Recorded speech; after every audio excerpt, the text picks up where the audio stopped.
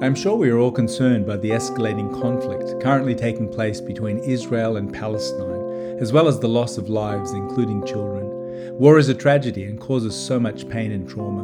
May we continue to pray for peace to prevail. Kevin Conner had a particular interest in Israel and God's plans and purposes for this people group, both historically and in our time. This is a sensitive topic, and he always sought to handle it with both grace and truth.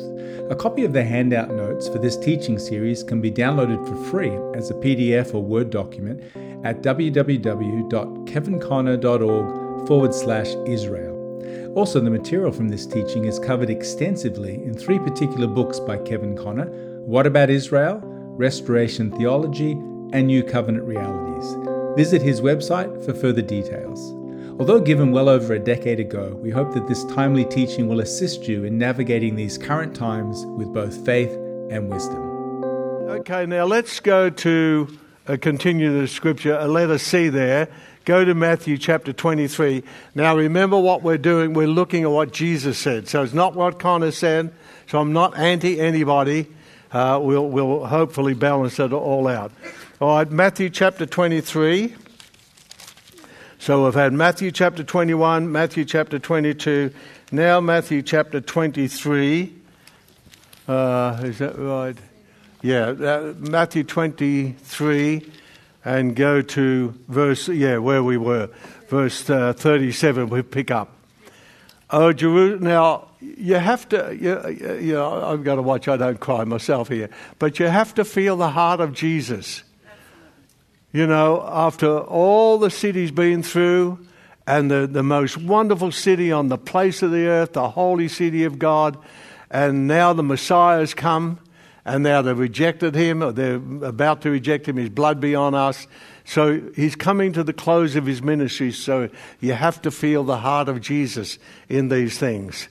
So he says in verse 37, "O Jerusalem, Jerusalem, you that kill the prophets, the one who kills the prophets and stones those who are sent to you.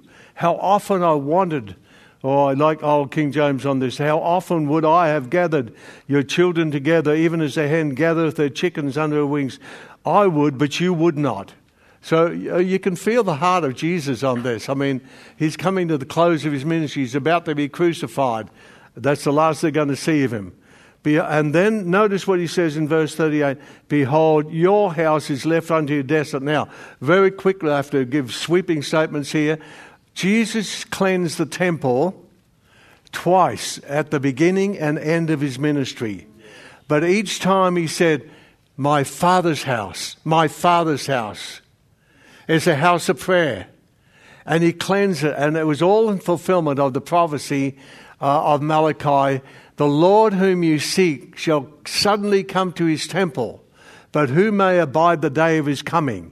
Because he's going to cleanse it. That was the last prophecy. So Messiah, they challenged him, "Where'd you get the authority to do this?" It was the authority from the Father. He's fulfilling Malachi's prophecy. Comes suddenly to his temple. Now after the second cleansing, they reject it. And so what does he say now? Words, "Behold, your house." No longer my Father's house, but your house. Underline that word, your house. So what's he doing? We're going to see in a moment, because there's no chapter divisions when Matthew wrote it. Your house is left unto you desolate. I have heard that word before, Leviticus 26. Desolate your land, desolate your sanctuaries, desolate you, desolate. Desolation, I've heard it from Daniel, chapter 9, desolation, the desolation. He feels it. "For I say, you shall not see me. Henceforth till you shall say, Blessed is he that comes in the name of the Lord." And you know, the Jewish world and last any unbelieving world saw of Jesus was hanging on the cross. Hanging on the cross. They never saw Jesus after that. Now, turn to Acts chapter 10, but hold Matthew 23 still. I get these flash thoughts, so while they're there, I throw them at you. Acts chapter 10. Acts chapter 10, and this is really important. Now, I've just made a statement, and can I prove it? Yes. The last the Jewish world, or anybody in the unbelieving world, ever saw of Jesus was hanging on the cross. Now, listen to Acts chapter 10, and we'll pick up in verse 39. Acts 10, verse 39. And we are witnesses of all things which he did both in the land of the Jews and in Jerusalem, whom they slew and hanged on a tree. Him God raised up the third day and showed him openly, not to all the people. Now, I've said this before at some seminar I've been at. If I had been Jesus, you know what I would have done? If I'd been an Australian Jesus and popped up out the resurrection, I would have popped over Pilate's bedroom and scared scared the living daylights out and say, okay, Pilate, here I am, catch me out you can, and then disappear. And then I would have popped over to Herod's place and scared the living daylights out. I would have had a wonderful time. And you're laughing with me, not at me, okay? You would have done the same. But Jesus didn't do it. God raised him from the dead and showed him openly, but not to all the people. Who to? Read it. But unto witnesses chosen before of God, even to us who did eat and drink with him after he rose from the dead. That's it. So the last the world ever saw of Jesus and the Jews was hanging on a cross. They never saw the resurrected Christ. Only chosen people. Wow. That's clear, isn't it? Now, had it been me, I would have had fun. Anyway, aren't you glad I'm not Jesus? I'm trying to be like... Okay, back to Matthew now. That was a digression for someone. Now, notice in chapter 24, verse 1, and some of you have heard me say this before, this is what I call a physical symbolic act. Jesus went out. Now, out from where? Your house is left unto you desolate. I would, but you wouldn't. Your house, no longer my Father's house, no longer my house. And Jesus went out and departed. So note the physical thing. It's a physical symbolic act. He went out and departed from the temple. Never to go back again, because the temple was going to be destroyed, which he prophesies. And his disciples came to him to show him the buildings of the temple. Now notice in verse 2, Jesus prophesies the destruction of the temple. Desolation. And Jesus said to them, see ye not all these things? Verily I say unto you, there shall not be left here one stone upon another that shall not be thrown down. And then he asked the threefold question in verse 3. As he sat, a physical symbolic act, on the Mount of Olives, his disciples came unto him privately saying, number 1, tell us when shall these things be? Number 2, what will be the sign of your coming? Number 3, of the end of the age. That's it. Okay. All right, now let's go to Luke chapter 19. Luke chapter 19. And remember, this is still the words of Jesus. They're not my words. I don't read these things in any, boasting way. I still feel sorry. I told you last week, I pray for Israel every morning. But do you know how I pray? I pray that God will pour out his Spirit on them and open their eyes to their long rejected Messiah. That's how I pray. That they might be saved. That's it. So when people say, oh, well, Kevin's anti-Semitic, I'm not anti-anybody. I've proven that. Luke chapter 19, this is sad. And verse 28, verse 41 to 44 and verse 28. Let's see, verse 28. Verse 28, and after this, Jesus, knowing that all things were now accomplished, that the scripture might be fulfilled, said, I thirst. Is that the one I want? No. I'm in the wrong chapter. Help me. 19.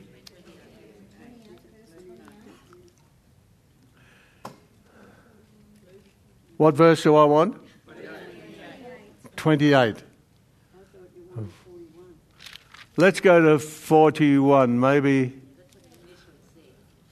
No, No, I've got the wrong chapter. It's where Jesus was weeping over the city of Jerusalem. Verse 19.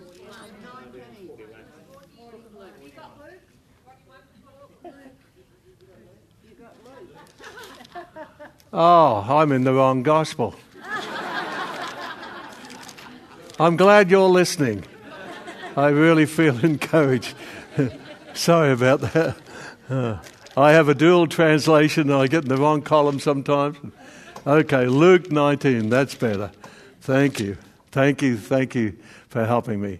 Yes, so verse 28, and when he had thus spoken, he went before ascending up to Jerusalem, geographically, spiritually. Then we go down to verse 41, and as I said, you have to feel the heart of Jesus over this. When he was come near, he beheld the city and wept over it. Can you picture? You know, I've been to Jerusalem. By the way, I've got to give a little commercial for Dalgett. They have 2 more places for anybody who wants to go. He and Gurmit are taking a tour to Jerusalem next year, I think it is. Only 2 more places left. He said, would I give a commercial? Here it is. Okay. They're taken, are they? Okay, sorry, they're gone. Yeah. But when I was in Jerusalem, I was on the Mount of Olives in a hotel there, and I actually wept as I was looking over the city of peace, and the wonderful ministry they'd had in those 3.5 years, and what had happened, and the trouble. Wow. How much more Jesus? And when he was come near, he beheld the city and wept over it. And notice the language. I mean, every sentence is inspired, saying, if you had known,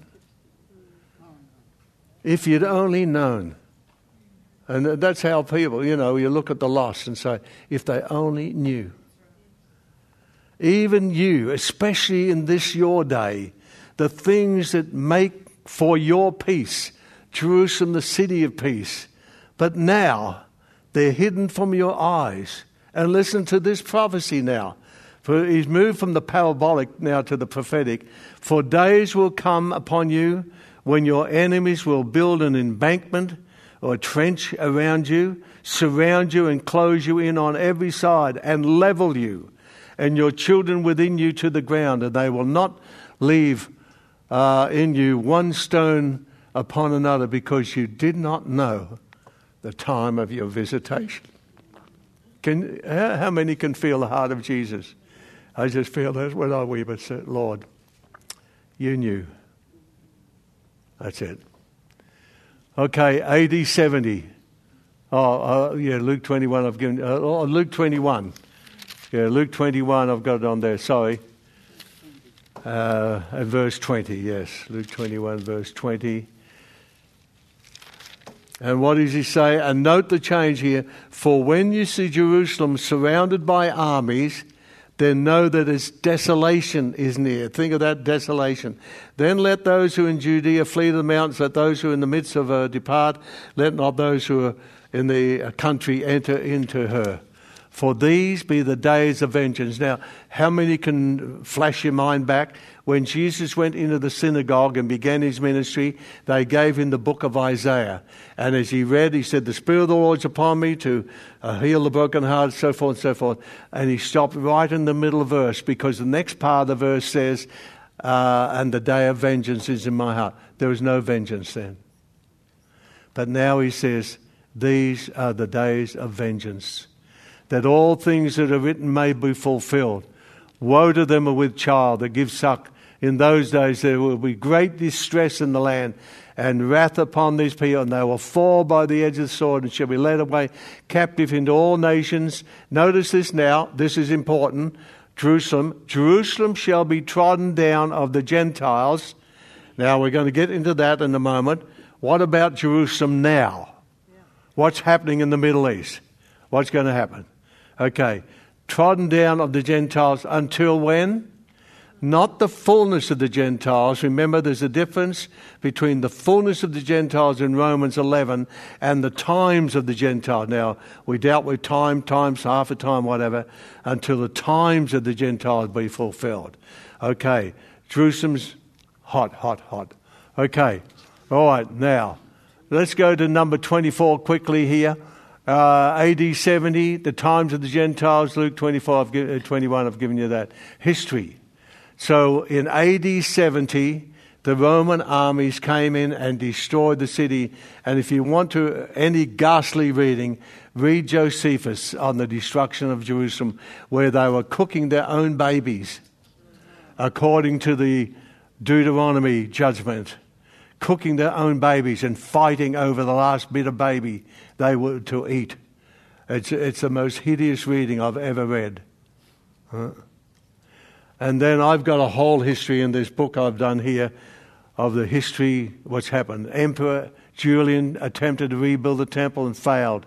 The Arabs under Omar conquered Jerusalem. The Dome of the Rock was built there. The Mosque of Omar, built on the temple site, stands there today. 1917, Jerusalem was surrendered to the English under General Allenby, and the Arabs thought Allah B.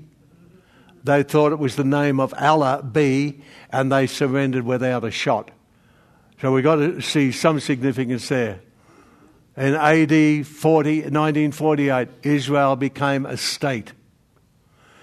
April AD 1967, June the 5th, the whole of the city fell into the hands of Jewry, Israel. I want you to turn to Zechariah, a couple more here, and then we're going to go way down to Book of Revelation a bit. Then I'm going to change scenes here. Go to Zechariah chapter 12, 13 or 14. Okay, two things I want to pick up here because of time. Letter A and letter B. So in Zechariah chapter 12, that's all I want. Verse 2, for time's sake. Behold, I will make Jerusalem a cup of trembling, a cup of drunkenness, a cup of poison, a cup or bowl of reeling. Different translations say. And Jerusalem is a hot potato. Now, what I want you to do is come with me. We've looked at 3.5 years. In AD 70, as you've got on the diagram, Jerusalem was ransacked. I've got a whole history of all the trouble over Jerusalem that's happened over the years, and where we are way down here. So Jerusalem is a cup of trembling, a cup of poison. And it says all the nations that touch it, they're going to have it. That's for sure. Then in verse 3, and in that day, what day? Read Zechariah 12, 13, 14, where Jesus comes back and stands on the Mount of Olives. He ascended from the Mount of Olives. He will come back to there. You can't mistake that. You can't allegorize that. Then it says in verse 3, in that day will I make Jerusalem a burdensome stone, a heavy stone and immovable rock for all people, all that burden themselves with it, shall be cut in pieces. We think of the USA president of dividing the city and everything that's going on.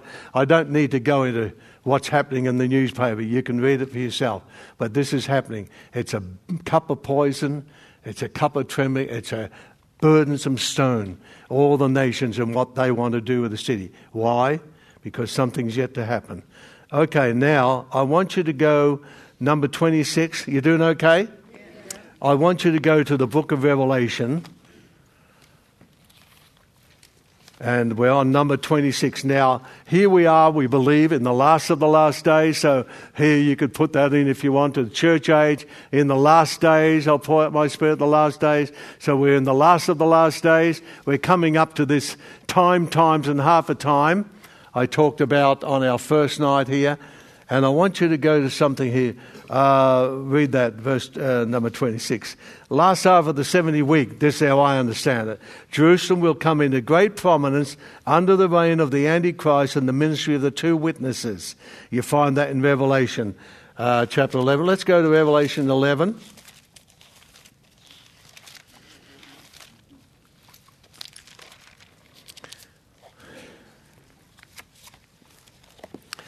All right, now we can only touch on some spots here, otherwise we get into a lot of eschatological things. Revelation chapter 11, verse 1, and I'm reading from New King James. Then I was given a reed like a measuring rod. And you've heard me do a series on this 100 years ago. Those of you in Waverley Christian Fellowship. The angel stood saying, number 1, rise. Number 1, measure the temple of God. Number 2, measure the altar. Number 3, measure the worshippers. Anybody that old that was here when I did that series? Mrs. Connor, are you that old? Yeah. But listen to the language now. I can't back on that. Leave out the court which is outside the temple. Do not measure it. 3 things measured, 1 unmeasured. Wow, that's a whole 4 Sundays there. For it has been given to the Gentiles. And I think I've heard this language before. They will tread the holy city underfoot 42 months. Jerusalem shall be trodden down of the Gentiles until the times of the Gentiles be fulfilled. Gives you a few clues. Then in verses 3 on which we have 2 witnesses, and because I'm talking to a very intelligent congregation. Yes. Very good on the right side, sick on the left side. These 2 olive trees, what do? Gives you a clue, though they're not named. Anyone wants to harm them, verse 5, fire proceeds out their mouth, devours their enemies. Anyone wants to harm them must be killed in this manner. These have power to shut up heaven, that no rain falls in the days of their prophecy. Who's the only one that ever shut up heaven that did not rain? Elijah. And he did it for 3.5 years. Times and half a time. And they have power over waters to turn them to blood. Strike the earth with all plagues as often as they did. Who's the only one that did that? Moses. And why do those saints who come out of great tribulation sing the song of Moses and the Lamb? What's Moses got to do with it? Read my book. Okay. Now, go to verse 8. And their dead bodies shall lie in the street of the great city, which spiritually is called Sodom and Egypt, and no mistake about it, where also our Lord was crucified. A couple of thoughts, we refer to it later on. Spiritually, Sodom. Sodom had 2 witnesses and was destroyed by fire and brimstone. Egypt, spiritually Egypt. Egypt had 2 witnesses and is destroyed by plagues, most of which are repeated in the book of Revelation. And no mistake in the city where our Lord was crucified. And then, after 3 days and a half, they're killed and they don't bury them. It's good television news. 2 prophets. And then resurrection. And then ascension. Now notice verse 13. What happens to the city of Jerusalem? It's no mistake. You can't allegorize it here.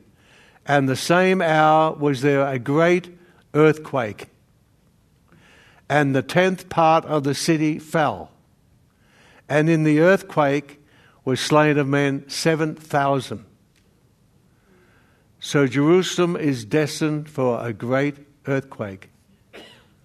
It's going to cause it to fall. 7,000 people will be ushered into eternity. You can't allegorize this chapter as I've heard some ministers do. Anyway, hold that. Now, let's go to our next lesson here. I want to make time for questions. Ooh. Okay. Okay, so remember the last words of Jesus before he was crucified. Now, let's go to session 6 here for our last number of moments.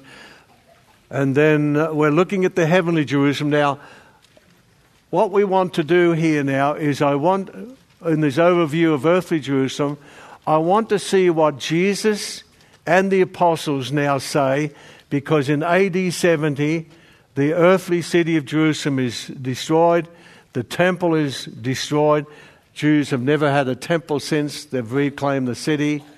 So how many see that Jerusalem's a hot potato? We're safe on that. A burdensome stone. Now, what does Jesus and the New Testament writers say? Let's go to John chapter 4, and we'll see what Jesus says to the woman at the well. Let me make a statement here, because what we find in these statements is that Jesus and all the New Testament writers, or those who write, referring to it, they are all trying to get the Christians' eyes off earthly Jerusalem onto the heavenly Jerusalem. That's what I'm saying. So let's see how they do it. John chapter 4, the woman at the well. You can read verse 20 to 24. Jesus comes on the scene, talking to the woman at the well. And after getting a word of knowledge, you have had 5 husbands in verse 18, and the guy you're living with now is not your husband, in that you said truly. No wonder the woman said, "Sir, I perceive that you are a prophet." How many think you've got a word of knowledge like that? You say, "Oh, he could be a prophet." Then she starts arguing over places of worship. Listen to what Jesus said. The word worship is used at least 10 times in verses 20 to 24. Our fathers worshipped in this mountain. Now, the mountain there was Mount Gerizim in Samaria. She's a Samaritan. They had a temple in Mount Gerizim. Our fathers worshipped in this mountain, Mount Gerizim. You say that in Jerusalem is the place where men ought to worship. Listen to what Jesus says. Jesus says to her, "Woman, believe me, the hour comes when you shall neither in this mountain, Mount Gerizim, nor Mount Moriah, nor yet at Jerusalem worship the Father. You worship you know not what. We know what we worship. Salvation is of the Jews." But now, notice 2 little words he adds. But the hour comes, and now is. Verse 21, the hour is coming. But the hour comes in verse 20, and now is, when the true worshippers shall worship the Father in spirit and in truth, for the Father seeks such to worship him. All right, briefly, if you want to make a note, Jesus is repudiating Jerusalem as a place, the only place of worship. Now, God was particular about places.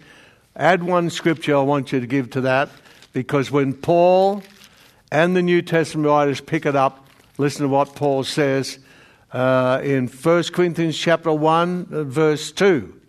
Put it down there.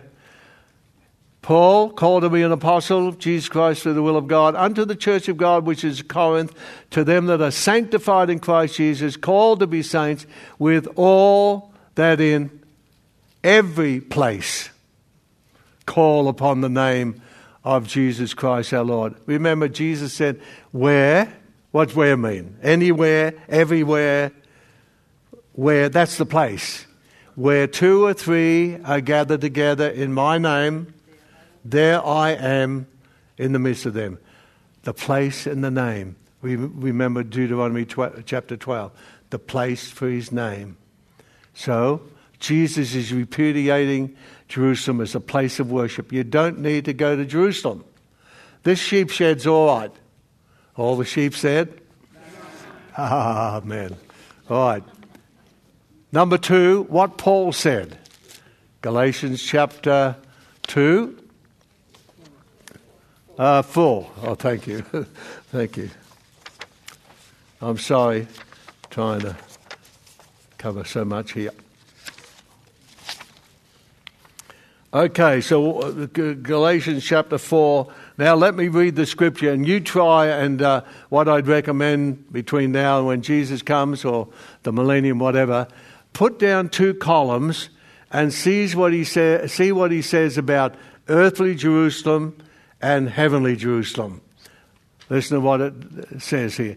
Tell me, verse 21, you that desire to be under the law, do you not hear the law? For it is written, Abraham had 2 sons, the one by a bondwoman and the other by a free woman. But he who is of the bondwoman was born according to the flesh, and he of the free woman through promise. which things are an allegory for these what? Abraham had 2 sons. These 2 sons are an allegory. These are 2 covenants. These are the 2 covenants. What? The one from Mount Sinai, which gives birth to to bondage, which is Hagar. Now notice he likens earthly Jerusalem and Mount Sinai, where they received the 10 Commandments, the law, to Hagar, the bondwoman. For this Hagar is Mount Sinai in Arabia and corresponds to Jerusalem, which now is, and is in bondage with her children. But the Jerusalem above is free, which is the mother of us all. For it is written, rejoice, O barren, you who do not bear. Break forth and shout, you who are not in labour. For the desolate has many more children than she which has a husband. Now we, brethren, as Isaac was, are children of promise. But as he who was born according to the flesh then persecuted him who was born according to the Spirit, even so it is now. Natural national birth or heavenly spiritual birth.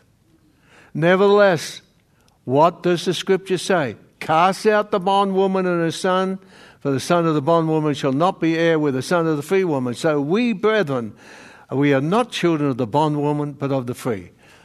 I want to ask you, where are your eyes? Which Jerusalem have you got your eyes on? I got one eye on earthly Jerusalem, because it's going to get worse and worse, and the worst is yet to come, because of what I said last Sunday night. But I've got my eyes on a heavenly city, because I belong to the Jerusalem which is above. You've got to know which city you belong to. And it's very interesting in the book of Revelation.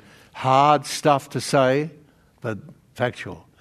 Everybody is going to take the name of a city upon them according to the character that they manifest. So, why are people in the good old Bibles, the more politically correct translations don't say it, they are called sodomites? Why? Because they take on the nature and the character of the city. But in Revelation chapter 3 verse 12, put it down, Revelation chapter 3 verse 12, to him that overcomes, I will write upon him the name of the city of my God, which is New Jerusalem, which comes down from heaven out of God. I have a name of a city on me, and I want to take on the character of that city, which is holiness. How many can say amen? How many get the point? Hey? Yeah. So that's what Paul said. And on my notes here, too much to go into. But the old covenant, Ishmael, Hagar, bondwoman, bondson, Mount Sinai, Arabia, Jerusalem, which now is. The new covenant, Isaac, Sarah, free woman, free son, Mount Zion, Canaan land, Jerusalem, which is above. The old covenant city in bondage, less children, Ishmael, children of the flesh, born after the flesh, cast out, not to be heir. The Mosaic or old covenant, yoke of bondage, earthly Jerusalem. It's all there. On the other side, freedom, mother of us all, heavenly Jerusalem. More children, Isaac, born children of the Spirit, born of promise. So it is now, remains in the house. New covenant. It's all there. So enjoy your trip to Jerusalem. I've been there and done that. Okay, now let's go quickly for our last few moments, and then we'll open it for questions. Let's turn to the book of Hebrews and see. I think Paul wrote Hebrews, but I'm glad somebody did.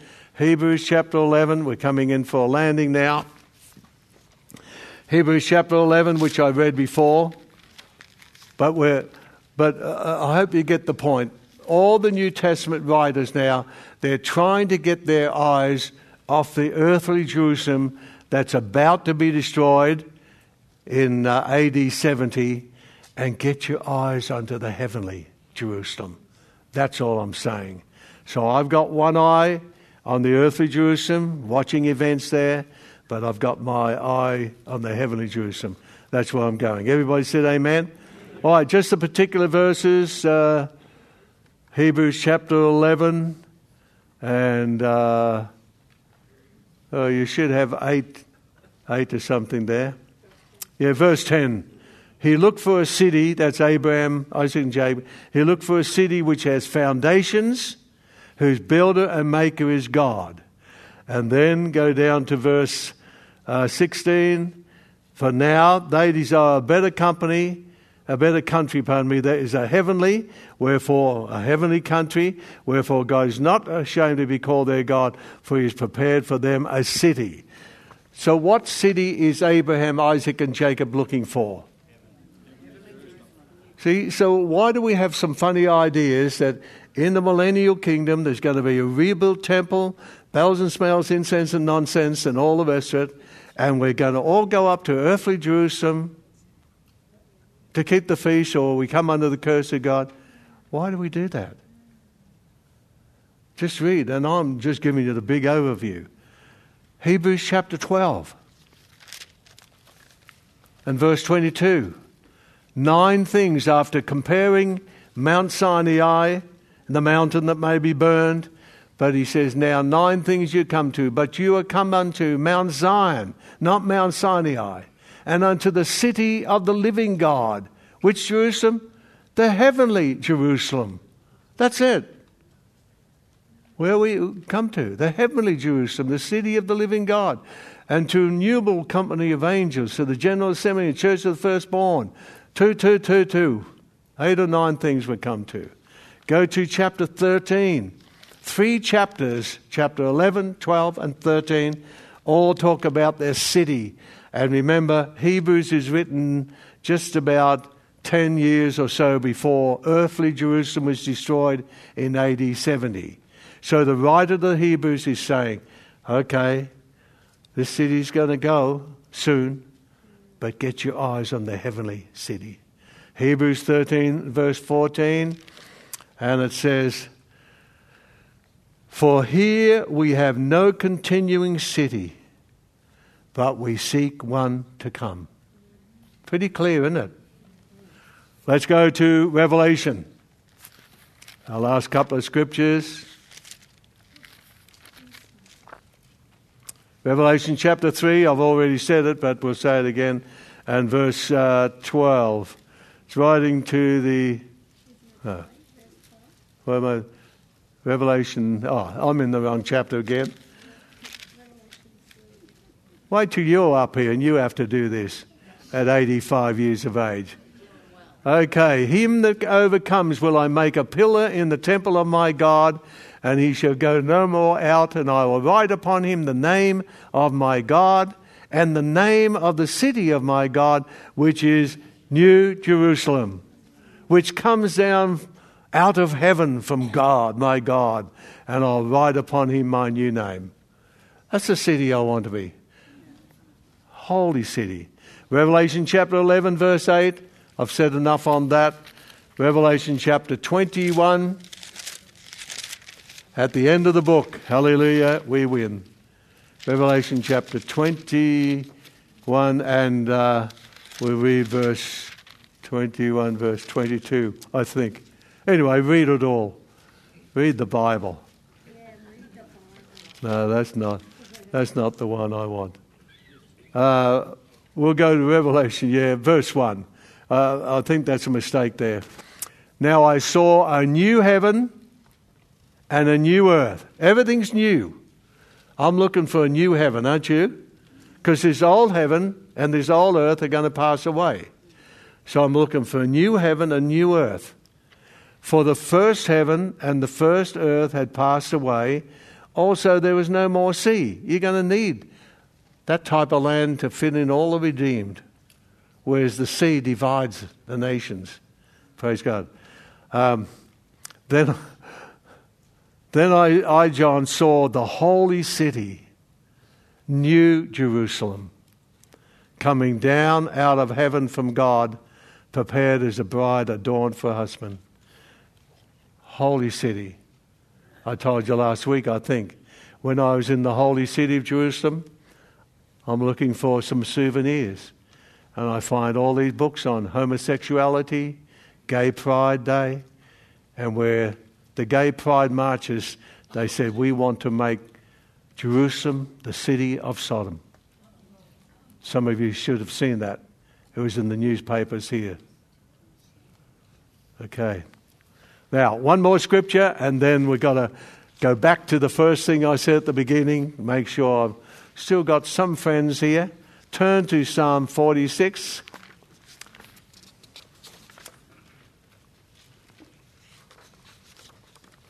Psalm 46.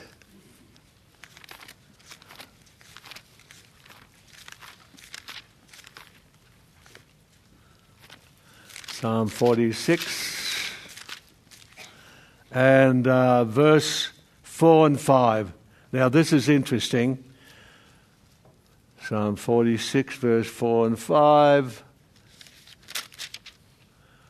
And it says, "There is a river, the streams whereof shall make glad the city of God, the holy place of the tabernacles of the Most High. God is in the midst of her. Her she shall not be moved.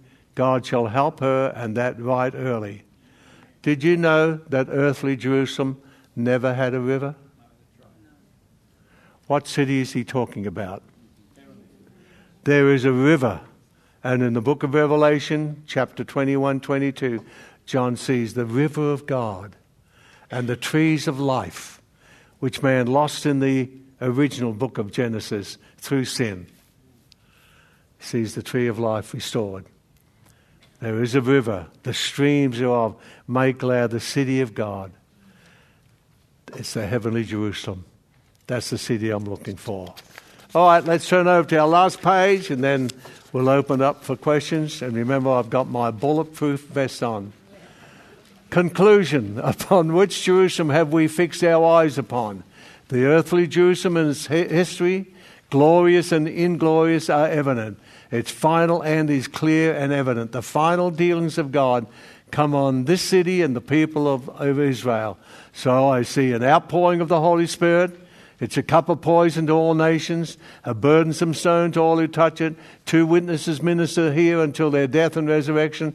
Antichrist rules, I believe, here from Jerusalem, the city of Jerusalem, 3.5 years.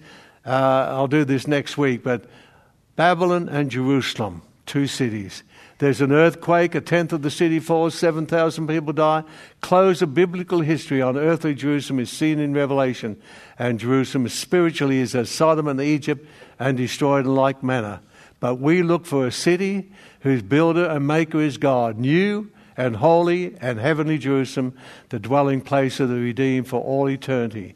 So now, back to the original question, should we pray for the peace of Jerusalem? How many would say yes? Hands up. Some of you are still uncertain. Yes. But did you know in Jeremiah chapter 29, verse 4 to 7, it says, pray for the peace of Babylon. How many have been praying for Babylon lately? All the people who tell me you're under a curse if you don't pray for Jerusalem, I say, well, the same Bible says to Judah when they went into Babylon captivity, pray for the peace of Babylon, for in the peace of Babylon you will have peace. And then, number 3, when you get to Paul's writings, Paul says, pray for kings and all those in authority, and pray for the peace. Because in the peace of the city that you live in, you will find peace. We should be praying for Melbourne. We should pray for Canberra. We should pray for Sydney. We should pray for cities here. You should pray for other cities.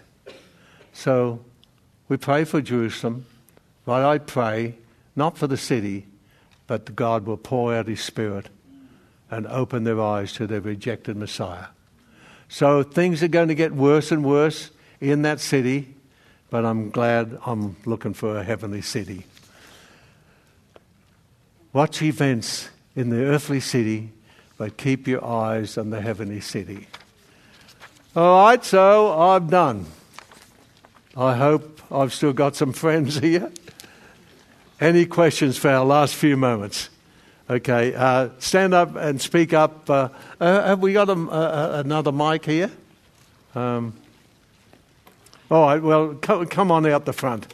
Don't be afraid. I won't hurt you. Hope you've got something out of this session tonight. It's a tough session to work on. Yeah. Okay, just in regards to when you talked about the two witnesses. Yes. When Jesus says that flesh and blood cannot inherit the kingdom of heaven. Yes. If Elijah hadn't died, Yes. and Moses has died, could it be possible that that second witness could be Enoch because he's the only other one that didn't taste death? Yeah, what's your name again? John. John, okay. John, good question. I hope I've got a good answer. Paul says, now, if Enoch is going to be one of the two witnesses, and the reason they tell me on this, John, is that say, it's appointed unto man once to die, and that Enoch never died, therefore he's got to come back and die to fulfill his appointment.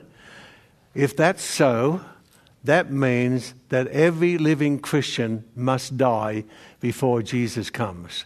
But Paul says, I show you a mystery, we're not all going to die. So some people are going to be alive to the coming of the Lord.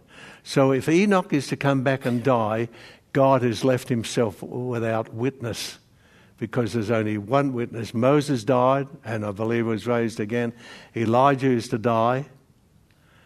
And so if Enoch is to die, God's left himself without witness of the church that never dies. So I believe there's going to be a church that will never die, that will be alive to the coming of the Lord. I would like to see the uptaker, not the undertaker. It's only a hope. I haven't got faith for it. That's my answer. So think about that. Okay, good question though, John. I've had that before. Okay, somebody else? Don't be a bunch of chickens now. Yes, Josh. Joshua, come on out the front, Josh. Let everybody see your good-looking face there. With the new heaven and new earth thing, do you reckon, or what's your perspective on whether the earth itself will sort of get destroyed and there'll be a new earth, or do you think it's a redemption of the current? Yes, that's a good question. Just stay here, Joshua. I'd like to look at you. I'm answering you. Good question. This is how I understand it. That 2 Peter chapter 3 corresponds with Revelation 20 and 21, and you find there that it says the heavens and the earth were in the water and out of the water. I think that refers to the days of Noah, the flood, or way back even in the beginning, the Spirit of God moved on the face of the water. But it says the heavens and the earth, which are now, are reserved unto fire against the day of judgment and perdition of ungodly men. So in my present understanding, I believe that this planet Earth will become the lake of fire for all eternity. People have been born on it, lived and died for it. Satan wanted this planet, and God will sort of put a little notice up on the planet Earth, crime does not pay. And that's why I believe at the end of my millennium that we are taken away to a new heavens and new earth, and this is after the great white throne judgment, left as the lake of fire. It's reserved unto fire. The day of judgment gives you the time, perdition of ungodly men. That's how I understand it.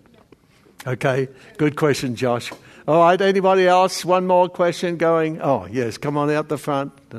You at Key of Knowledge at the concentration camp, weren't you? I'm just trying to, I've actually probably asked you something like this before. Just before you said, Speak up so everybody can hear. just before you made a comment that, I haven't got my glasses, Hebrews related to another chapter. Yep. What I'm trying to understand, thank you, how do you know that? How do you know that? And it's probably through study.